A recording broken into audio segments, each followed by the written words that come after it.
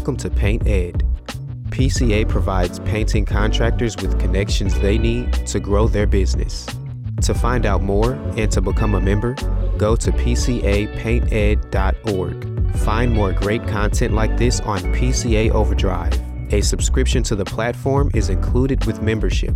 For all you non-members out there, sign up for our free trial. PCA Overdrive is available on the Apple Store and Google Play. Welcome to the Painter Marketing Mastermind Podcast, a show created to help painting company owners build a thriving painting business that does well over $1 million in annual revenue. I'm your host, Brandon Pierpont, founder of Painter Marketing Pros and creator of the popular PCA educational series, Learn, Do, Grow, Marketing for Painters.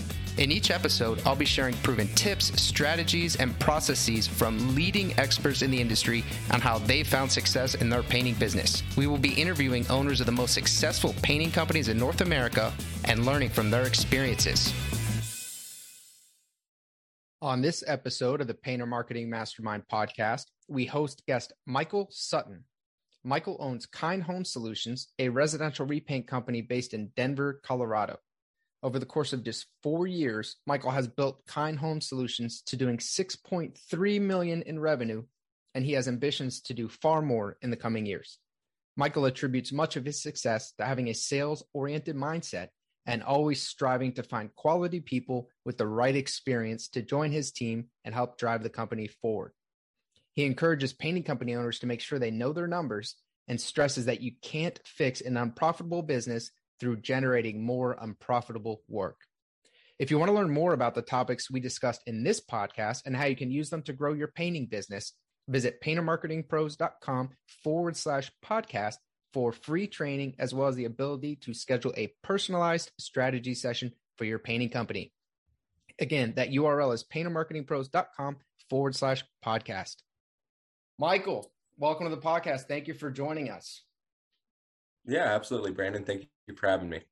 Absolutely, man. So tell me a little bit about Kind Home Solutions. What do you guys do? Kind Home Solutions. We are a residential house painting company. We primarily focus on exterior painting. We do interior painting and repairs along with it. So woodwork, gutters, siding. We have a small holiday light division that we do during our off season. So our home base is in Denver, Colorado, and our winters start to get a little bit inhibiting of exterior painting around November. Okay. And I transitioned some of my painting teams to light installations. And then I have a very small roofing division. Okay, nice. So you guys are based out of Denver. Now, is it purely residential or do you guys do commercial as well? 99.9% residential. All right. So you guys are residential almost purely. Now, where are you at, if you don't mind me sharing revenue wise? Revenue. This show will do 6.3 million. 6.3. And how many years have you been in business? This was our fourth season. Fourth season. Michael, that's a pretty good run rate there. It's impressive growth. Congratulations. Thank you. 4 years. How'd you do that? Hard work. Hard work, but everyone's out there working hard. Michael, how'd you do that? Phenomenal team, hard work, and some great experience. So really, I think the key to it is understanding where we were going before we began. And frankly, we're behind the curve as far as growth. Really? So you wanted to be beyond 6.3 4 years deep? Yeah, absolutely. Wow. What was your goal, out of curiosity? 5-year goal was probably in the 15. 15. Okay. Wow. That is an aggressive fight. So when you say experience, what do you mean by that? I've got a really experienced team as far as people being within the industry. A lot of us have worked for several different painting companies. We've seen the nuts and bolts of small painting companies, of large painting companies, and the experience that the team has is been key to it. Okay, so who's your team? Who is my team? I've got a few different departments that run. So I started the business with my wife 4 years ago, and she ran the office. Pretty much any inbound phone calls to the company, she answered all of them. And we very quickly added a salesperson onto the team, added a project manager on immediately following that. And then it was incremental pieces to that configuration as it scaled. So adding to sales, then production, then phones, then sales, then production, then phones. Got it. So kind of building up that sales and production sort of in tandem, keeping it pretty balanced. And it sounds like you sort of started though with the focus on sales, kind of build the sales first and then the production to catch up. Is that how you were looking at it? 100%. Well, okay. Yeah, that's a common theme that I've noticed with other guests on the show is this aggressive sales mentality. You know, you can kind of approach it like, hey, I want to make sure that we have all of our infrastructure in place and all of our painters in place, and then we'll sell. Or you can sell and kind of build the airplane on the way down, which is a little bit more kind of the entrepreneur's mindset. Right? Yeah, you have to have jobs. Yeah. You have to have something for them to do. Got to pay them somehow, right? So what's your wife's name? Whitney. Whitney. Okay, so Whitney was pretty instrumental. Do you guys co-own this? Do we? No. No. All right, it's Michael's show. Whitney's just along for the ride. No, I'm just kidding. I know she could hear me. All right. Well, great. So you've been talking a lot about the experience of your team and how important that is. So let's kind of start from the beginning. Let's talk about your experience and Whitney's experience prior to starting Kind Home Solutions. Yeah. I've somewhat always had that entrepreneur spirit. Knew from a very early age that this is most likely what I wanted to do. Had no idea it would be in a painting business specifically. Went to Colorado to start a website, realized I knew nothing about websites and I shouldn't be building them or hiring people to build them, and ended up working for a very small painting company. And at that very little painting company, I managed the people knocking doors. We generated the leads. I called the leads. I did the estimates. And once I won a job, I handed it over to the owner of the company for either him or one of his subs to paint the house. Okay. And did a season with them. Saw them complete a couple $100,000 of revenue. And meanwhile, a close friend of mine worked for another company and they completed $7 million of revenue that year. A little different. Yep. And I said, yeah. How did we do 200 and they did 700 or 7 million? Yeah. And I ended up going to work for them, and I worked for them for 5 years. Met my wife there before we started this business. Interesting. So, what were you doing? What was the name of that company? Their name is Vivax Pros in Denver. Vivax Pros. And what were you doing for them? I did estimating. So I was a salesperson. Okay. Was that, were you primarily inbound sales, or were you doing some cold calling, kind of outbound kind of stuff? Oh, okay. So we did all of the estimating. So there was an appointment set for a time to receive a quote, and I just provided those estimates. Got it. So your job was to go out, obviously quote the job and ultimately make the prospective customer feel really comfortable with you and the company. Correct. Yep. Got it. Now, what was Whitney doing there? She was managing the appointment setting for the estimating department. Okay. So she was kind of doing the inbound sales then. Mm-hmm. Okay. So both of you were kind of in sales capacity sales type roles. 100%. Okay. And then when you went to start, well, first off, what kind of prompted you to say, hey, I'm going to go, and I know you've had this entrepreneurial drive, but where did you sort of decide you're going to start a painting company and this is a good idea? Well, I think it was one of those things every year at Christmas. I'd call my father and say, hey, I think I want to do this on my own. He'd say, no, you don't know enough. Yeah. Well, he's probably always going to, if he's anything like my dad, he's going to say it forever, man. Well, he didn't. But 4 years, he had a reason, no, don't do it because you don't know enough. You don't know enough about management. You don't know enough about the ins and outs. Mm, You don't know enough about the painting. mm. And I grew up with him being a part-time painter. Okay. So many of his friends were painters. He was a part-time painter. We grew up painting our church every year in all of our friends and families' homes. So it was something I was very close with. And then when it was right, we kind of all just knew it was now the time was right. Right. Nice, man. And more than anything, I had the commitment from Whitney to do it with me. Yeah, it's big. The not going alone portion, I think, is valuable. So yeah, more hands get work done quicker. Yeah. What is it like? More hands make light work or something? Something along that. Something like that. Yeah. Yeah. Yeah. You need people to help you, basically. Especially, I think it makes, we've seen a lot of success stories with the husband, wife, kind of power couple, dual couple, if you have someone supporting, because it's not easy in the beginning, no matter how much you know. I guess, what were some of your biggest struggles in year one? Too many employees. Too many employees. Overly generous compensation plans. Interesting. Underpriced work. It's almost always one of the issues. Yep. So basing our pricing off of the market and not off of our business. I love that.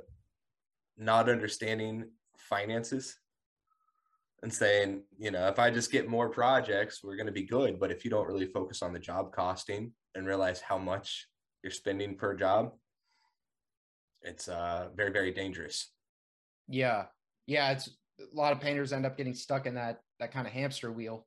I think, there's a quote, John Wooden quote, that I really like. He said, "Don't mistake activity for achievement. Make sure that your activity is focused and that you're actually achieving something with it." So what, when you kind of started job costing and realizing you need to know your numbers better, what are you looking for in terms of profit margin now on your jobs? 50%. 50%. Okay. Mm-hmm. Got it. That's where it's currently at. And from here, it'll be incremental pieces of growth. Yeah, I love that. So one thing you said that was really interesting was you made the mistake of basing your prices on the market, which I think is obviously the natural tendency. Look around what other people are charging rather than on your business. Can you kind of explain how you transitioned away from market pricing and how you were still able to close jobs at what I assume were higher prices? Yeah. Know your numbers and work them backwards. Yeah. So, and that was a step that I had always skipped. I knew a business based off of what was I charging, what were other people charging, what was my number one competitors charging, thinking that if you know those price points and you fall somewhere in the middle, you would be comfortable. Mm-hmm. That's not how it always works. Starting with what is the labor, what is the materials, what are the marketing costs, what are the overhead, and breaking those down to a per job cost and fitting them in was the key for us to scale and to get to a point where we know we have a long runway in front of us. Yeah. Do you, I guess, based on your market, do you know, like, hey, we're typically 20% higher than the median, or what does that look like for you guys?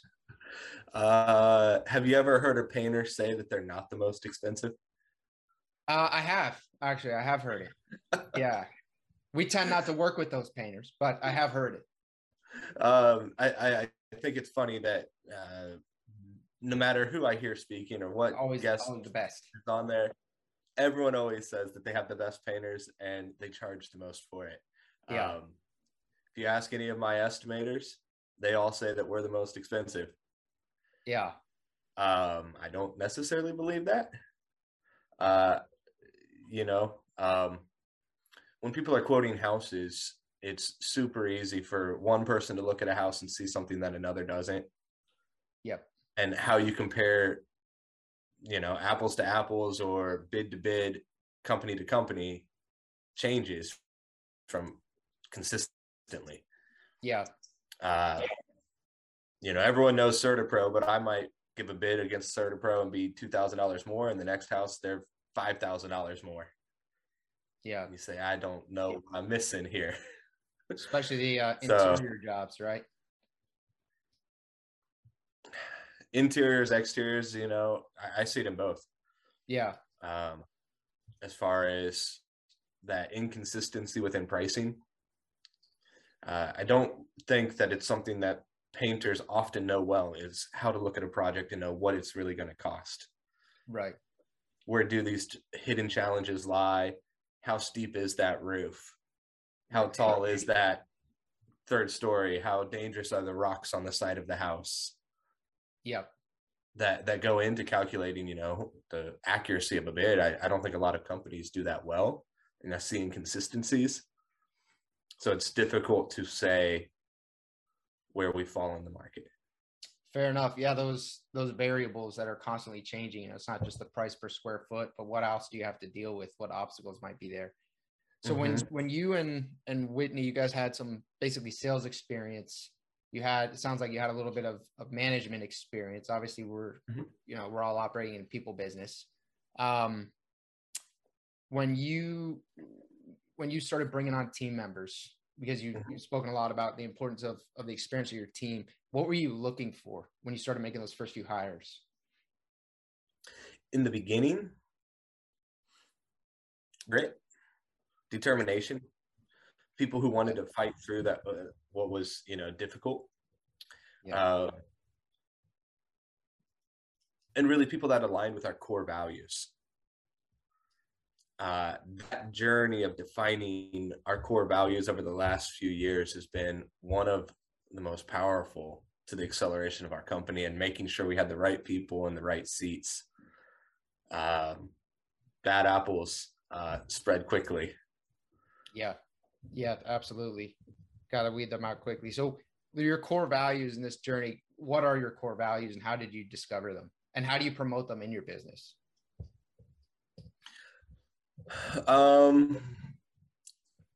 Kindness is a core value. Kind, intentional, nimble, dependable. But it's really just about being kind and leaning into who we know and how you treat people, and what you're doing before you meet with somebody, what you're doing after, and how those interact with one another. Trying to shift the focus off of, hey, it's just about the highest quality or the longest warranty or the best work or the most premiumness, and switching it over to an experience, and making sure that we have the people on our team to provide that right feeling to our clients. Yeah, that's something that has actually come up repeatedly as well with other guests. This idea that you're not really operating as a painting company. That's not really what you're selling. You're not selling paint. You're selling a customer experience and a customer journey. Ultimately, homeowners can do this themselves. So when the substitute is that they could literally do it themselves, it becomes clear you're not selling paint. And you're not selling putting paint on walls either. No. Yeah. Commercial, that might be a little bit different. But I think for residential, you're really selling something more. Absolutely. And that's where we made the decision about a year ago to say commercial wasn't what we were going to pursue. It doesn't make sense, and we have to say no. It's not worth getting dragged into how do we paint 500 units in an apartment complex. Yeah. Not what we're built for. It's not the value statements that we have. It's not our unique selling proposition. None of that falls inside of the commercial world. Our focus is on customer experience and happy clients and how they feel start to finish working with us. Yeah. So tell me a little bit about how you do that. So when a customer comes to you and, well, first off, kind of tell me how you get your customers. And then when they come to you, what does that look like for them? What happens? Yeah. At this point, all of our marketing is inbound marketing. Okay. We began with pretty aggressively building a door-to-door team. And I had 7 or 8 door knockers, field marketing reps working for me on March 17th of 2020. And that's when Denver went into shelter in place. Yeah. And at that point, I decided it wasn't the appropriate thing for our community to be knocking on doors in the unknown forward, whatever was happening. World went over a cliff. Yeah. And we let our door-to-door team go and changed our focus to inbound marketing. How do we make our phone ring? How do we get our message out online to as many people as possible? So our entire shift of budget and energy and expertise went from going out and getting our business to making our business come to us. And we advertise on any online platform that you can. We'll purchase leads from anyone that will sell them online. Got it. Have you found one channel to be more effective than the other? Are you measuring your return on investment per channel? How does that look? Absolutely. So we track every lead source and the results of each lead source. So conversion ratio, closing ratio, average ticket, profitability per lead source. Perfect. And you see slight differences, but at the end of the day, they're all very similar with how they perform. Interesting. So you're getting, so I'll just throw a few out there because, you know, some people aren't going to really know exactly what you're saying. So you're advertising on Facebook, you're advertising on Google, you're advertising on Instagram, which you can do when you advertise on Facebook. You're buying leads from Angie, you're buying leads from Thumbtack. I don't know if CraftJack operates where you are. If they do, you're probably buying leads from them. You probably have a website that people are finding online. You're probably showing up in the map section of Google. What else? Is there anything else? What else are you doing? A lot of focus on Nextdoor. We Big still use Nextdoor. Yelp. Yep. Yelp. So you're telling me there's no difference in the people who come in from Yelp versus the people who come in through your Google ads? Similar numbers. That's wild, man. That's wild. You're the second. You're not the first. You're the second person that I've spoken with who's had a positive experience with Yelp. Similar numbers. So similar average job size, similar closing ratios, similar conversion ratios. Yelp's a little bit more challenging. You have to open a conversation with somebody on Yelp. So there's a little bit of chit chat that happens. Got to warm them up a little bit. Yeah, within the platform before a name and a number is provided. It's similar with Thumbtack. Where Thumbtack, you have to kind of work them. Yeah, you have to introduce yourself. You have to, start a conversation, make sure that there's an alignment before they provide you the information on the project. Got it. Now, and I assume you kind of train your team on scripts, on what they're looking for to ultimately accomplish there, right? Okay. Absolutely. So when you have similar closing ratios, similar ticket, job ticket value, are you willing to share some of those numbers? Yeah, absolutely. Okay. I guess what's your average ticket value? Average ticket value, $6,500, right around $6,500. And your profit's about 50%. We shoot for a 50% gross, so labor and materials. Now, our interiors are slightly higher than our exteriors, and then everything gets skewed when we start looking at holiday lights. Yeah, holiday lights is pretty different business, I think. It's very, very different. But exteriors were right around $6,000. Okay. And do you guys run with an employee? Well, no, before I get to that, what's your closing rate on these different lead sources? 45%. 45%.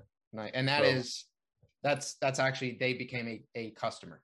You booked a product. What's your set rate for setting an appointment? Set rate? It depends on whether it's an inbound or outbound. Obviously, our inbound leads perform at like 95%. If you call me and ask for an appointment, you usually get the appointment.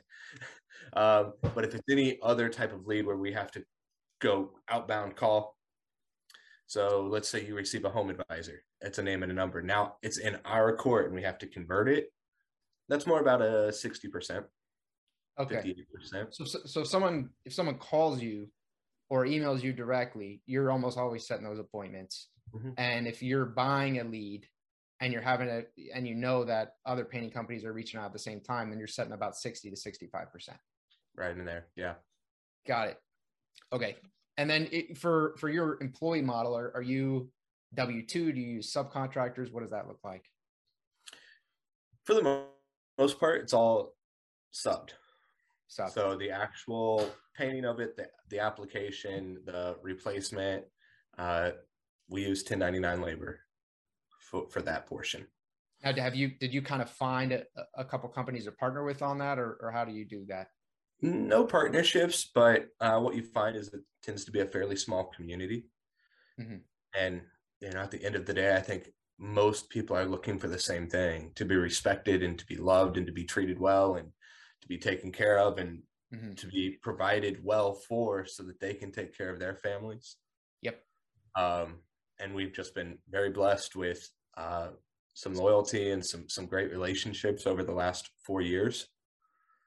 And really helped some of those people grow their businesses. Yeah. Yeah. Good for you guys. That's great to hear. So why did you make the decision to use 1099 labor versus W-2? Scalability. Okay.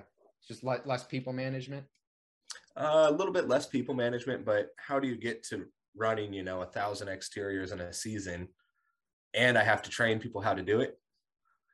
That sounds difficult. Yeah. There's also some of the financial reasons. There's some of the, frankly, who's going to be a better instructor on how to paint the exterior, me or a gentleman who's been doing it for 20 years. And it certainly is not me. I'll tell you that. Kind of a rhetorical question there, huh? Yeah. So let the professionals do what they do. I find great painters and I help them improve their business and help them improve their lives financially so that they can grow their team and onboard more employees. Yeah. So it's kind of I guess another form of delegation there, technically outside of the company, but delegating it. Well, now so let's talk about, let's kind of dive into the customer journey. You really kind of focus on that. So what does it look like when a lead comes through and they book an estimate with you? What happens? Yeah. I mean, most important thing is to be reaching out to them as quickly as we can. Okay. So I do have somebody dedicated. Their job is working on the phone. And I would recommend that be one of the first hires, if not the first hire, for any painter who's trying to move himself out of the painting position. You have to have somebody to answer your phone and sound good on the phone. Yeah. Not have all this noise in the background and just correct. Kind of pop, out of breath when you answer the phone. Or that doesn't send a good signal. No. So we have a beautiful, wonderful, smiling voice to answer our phone or be that first point of contact. We have a professional estimator to show up for a quote, show up on time, looking clean, not in our whites, organized and not flustered. And I'll say it again, on time. Yeah, that's a big one.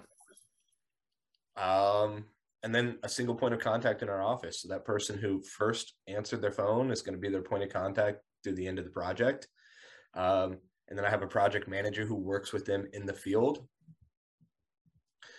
So the way that we view project management might be a little different than other companies, but our project managers meet with the clients before any job starts, before any painters show up on site. They've walked the job with the project manager, gone over scope, confirmed expectations, laid out timing, confirmed colors, confirmed placement, and then we bring our painters in to meet with our project manager.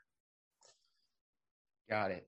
Okay, so it's kind of a pretty hand-holding approach, I guess, to make sure that that proper expectations are set and that the customer feels well cared for. Absolutely, yeah. What happens after you complete a project? After we complete a project, first and most important thing, we send out a Net Promoter Score. Nice.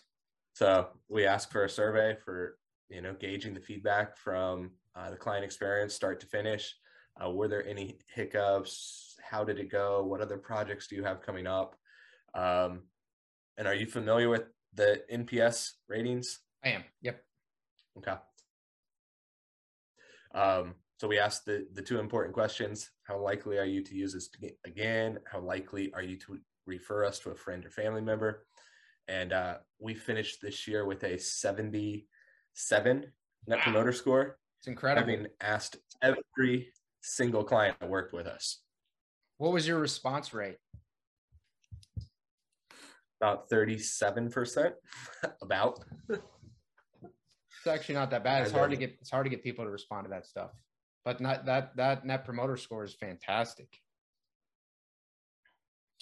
How do you get reviews? Do you have some sort of system in place for getting Google reviews and reviews on Yelp, or how does that work? We ask for them. Just ask for them. Okay. Do you email or have a QR code or anything?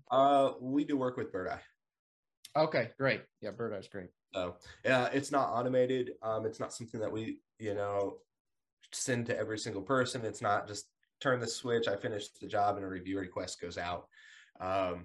Those have to be done by our project managers authentically, organically, and I don't compensate anyone for them. Are you guys including pictures or videos of the project tagged with your reviews using the software? No. Okay, got it. I know with Nearby Now, I think with Birdeye, you can actually have it. And I did see on your site, you have the heat map, and it actually helps with rankings. There's a lot that does for you, but you can actually have it tied where someone can actually click on the pin and it'll pop up the review and pictures and potentially even a video testimonial of the customer, which is really cool. But wow. Yeah, it's pretty cool. I geek out over that stuff. And who did you say that was? Nearby Now offers that. Yeah, okay. It's very similar to what you're using, Birdeye. I don't know whether Birdeye may even offer it. They really may. I don't think so. They don't. Okay. Yeah, Nearby Now does offer it. And that was, the whole reason behind it. It doesn't matter the platform that you're using. The point is to be asking. And the platform's great and simple and quickly. I'll send a review request with a, few clicks of a button and type in your phone number. But at the end of the day, it's genuinely just about asking. Before we worked with Birdeye, we had copy and paste templates for text messages. Yep. So here's your link for Google. Here's your link for Yelp. And you just copy and paste and text it over. Yeah. We had email templates prior to working with a platform.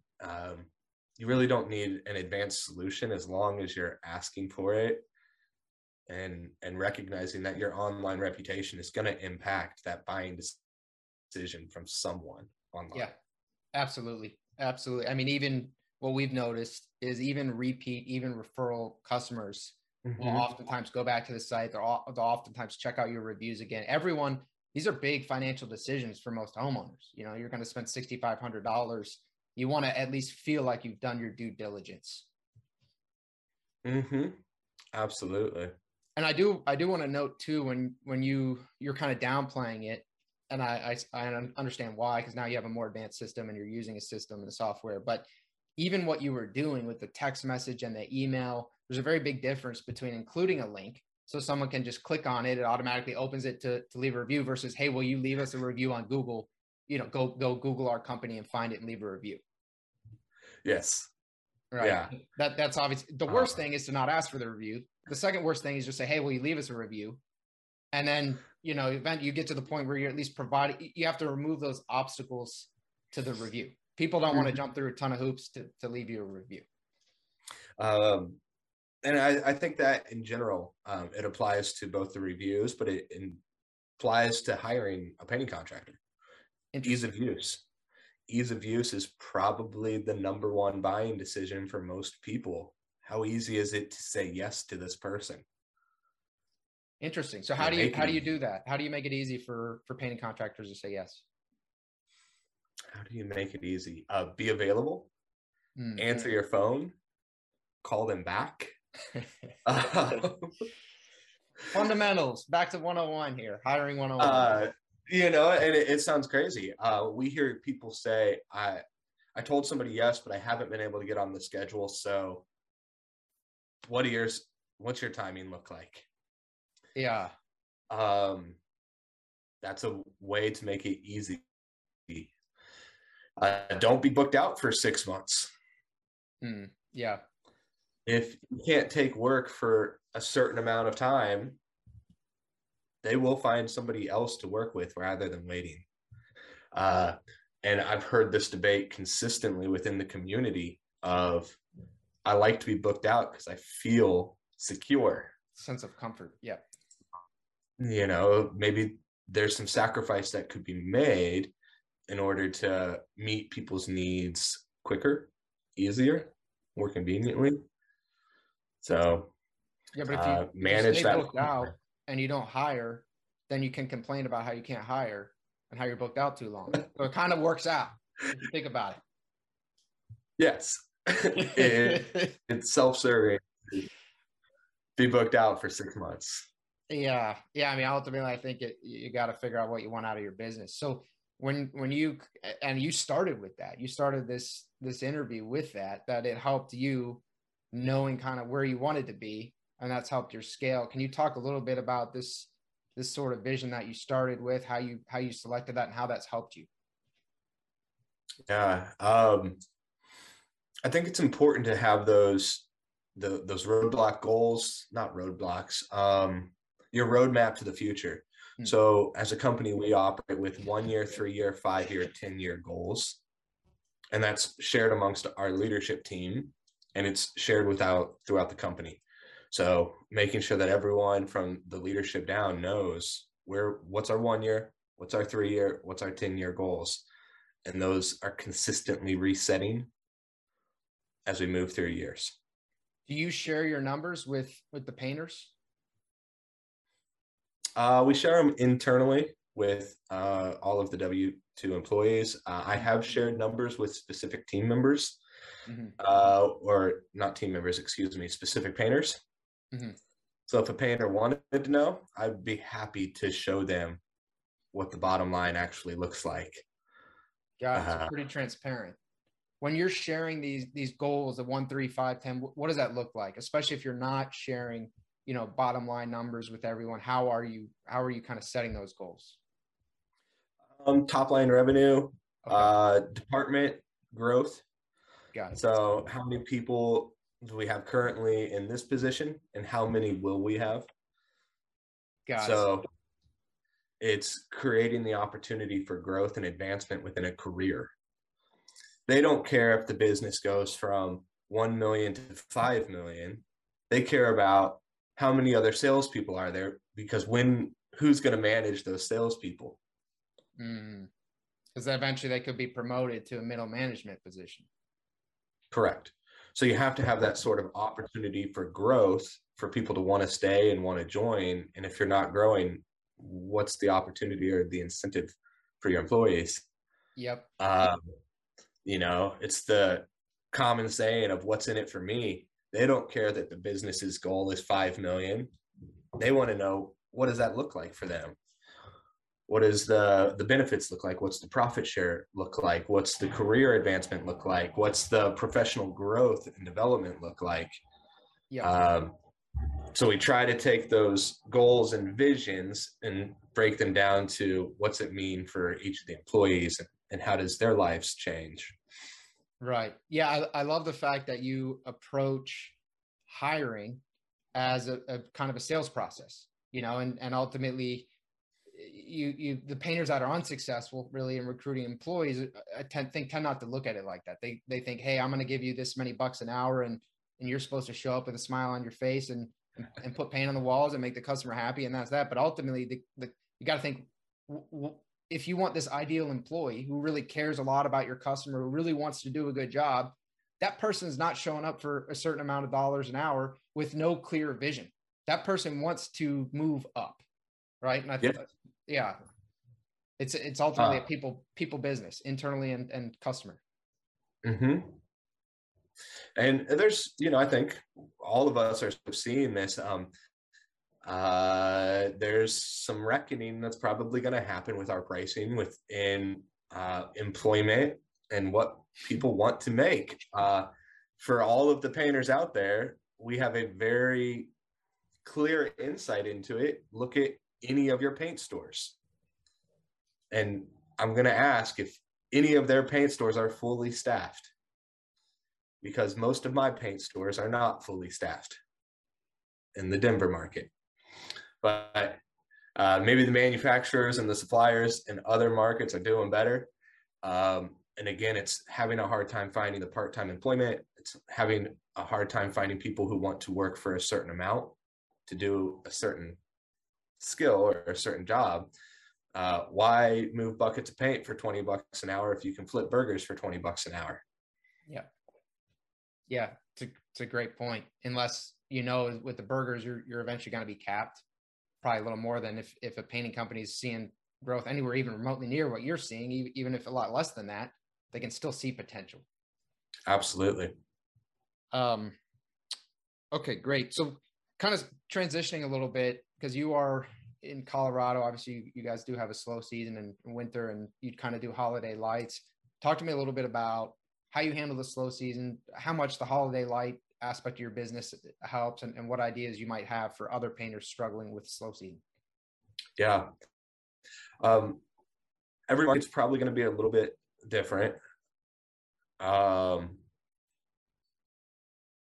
Really focusing on building that pipeline early on is so critical to it. Incentivizing people to paint in those slower times is helpful.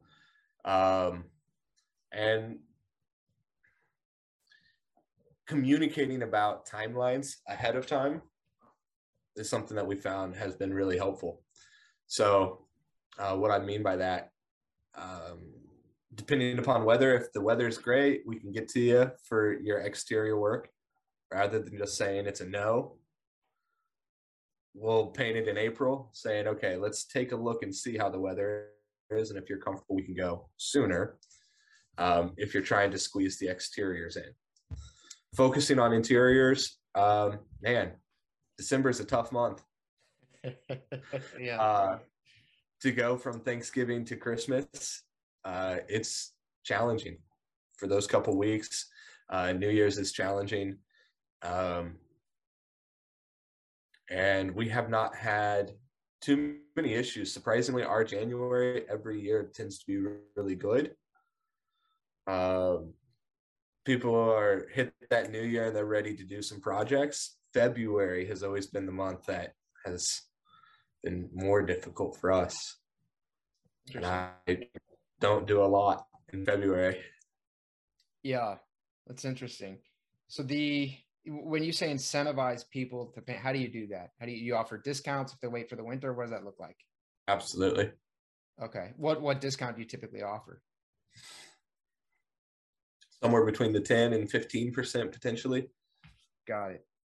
Yeah, I had read, I don't remember what book I read, and I'm not sure whether you've noticed this, if you're in that 10 to 15% range, but I read that it's some psychological, it might have been Thinking Fast and Slow, huge psychological book, but 10% just for whatever reason doesn't move the needle in people's minds, and 15% is that magic number. That's when they think it's a really valuable. I don't know why.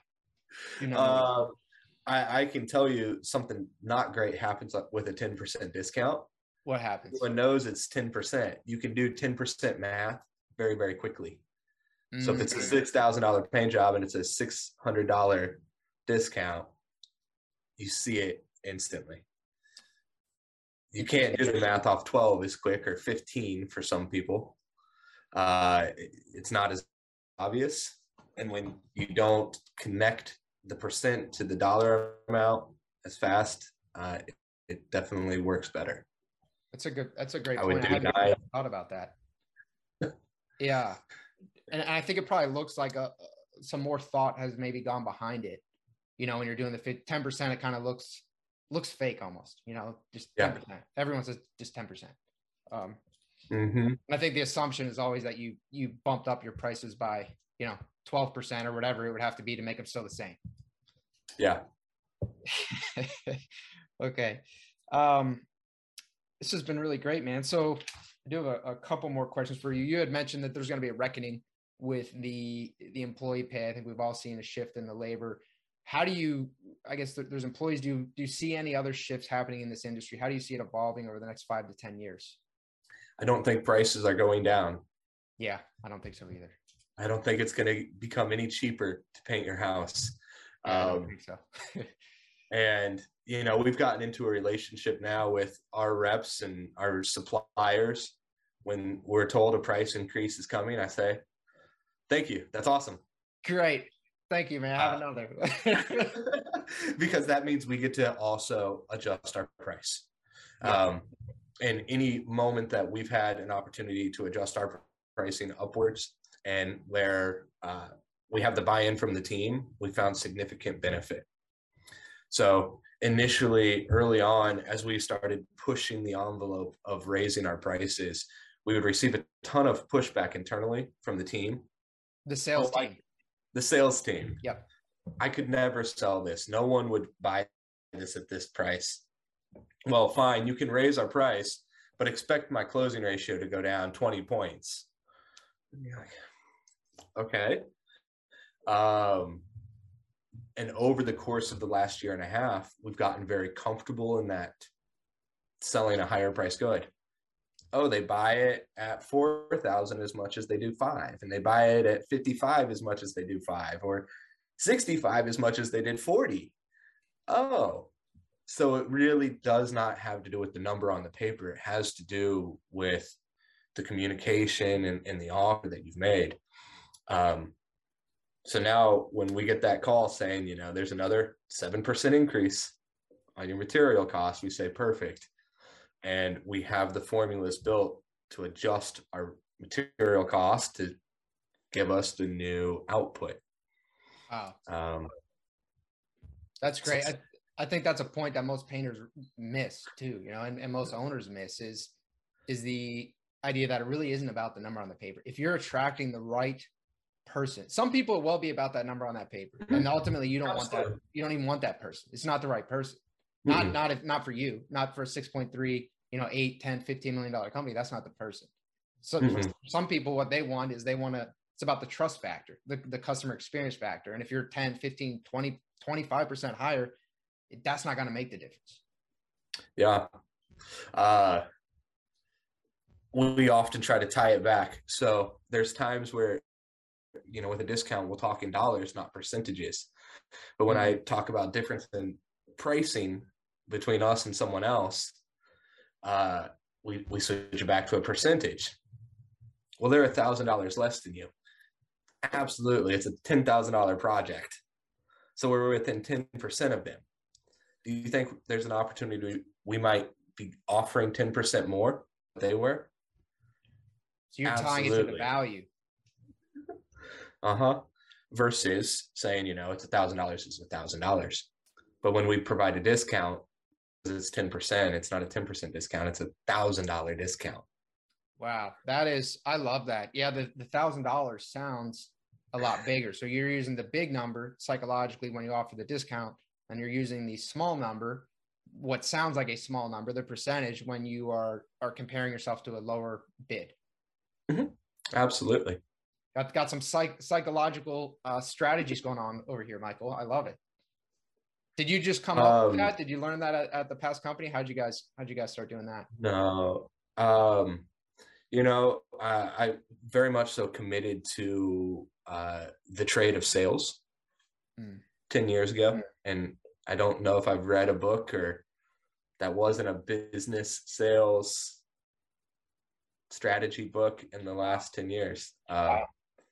So I couldn't tell you where it came from. Yeah, somewhere along the way, you're studying the art of sales. Have you read Thinking Fast and Slow? Yes. That's a great book. Long book. I had to really commit to read that book. It was like 500 pages or something. Okay. What are you struggling with right now the most? Obviously things are going really well. You have a very aggressive sales oriented mindset. Are there anything you're struggling with, or that you wish you were, projects you wish you had more of? Yeah, absolutely.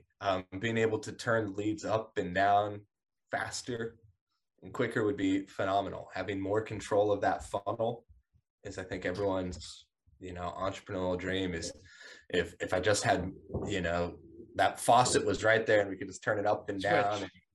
Yeah. that would be a game changer. Those things are a little bit challenging. The peaks and valleys of this seasonal work can be challenging. There's something that happens midsummer every year, which is kind of difficult, where everything's ramping really solid in the spring, and then come July 4th, everyone wants to go on vacation or take a break or travel with the kids. I'll think about it when the kids go back in school. Yeah. And those little itty bitty micro seasonality pieces are difficult. Yeah, they impact the ultimate growth, especially when you're trying to get to 15 million in 5 years. Kind of can't afford those little things. It's just about being better prepared for them and recognizing that they come and trying to get in front of those holiday lulls. That's a very small part of it. The other probably bigger challenge that, truthfully, where I'm at is trying to make sure that my leadership team understands the ins and outs of the full business so that, if in the event of not having me, the business doesn't stop. So it's getting everyone or someone trained in each one of the aspects of the business to manage in the event that I'm not present, is really our biggest challenge right now and where most of the energy's put. Yeah. Interesting. Are you speaking more to kind of succession planning if something were to happen to you, or more in you'd like to be able to take long vacations and not worry about it? Absolutely. The second one. Okay. Got it. Yeah. It wasn't sure how morbid we were going here.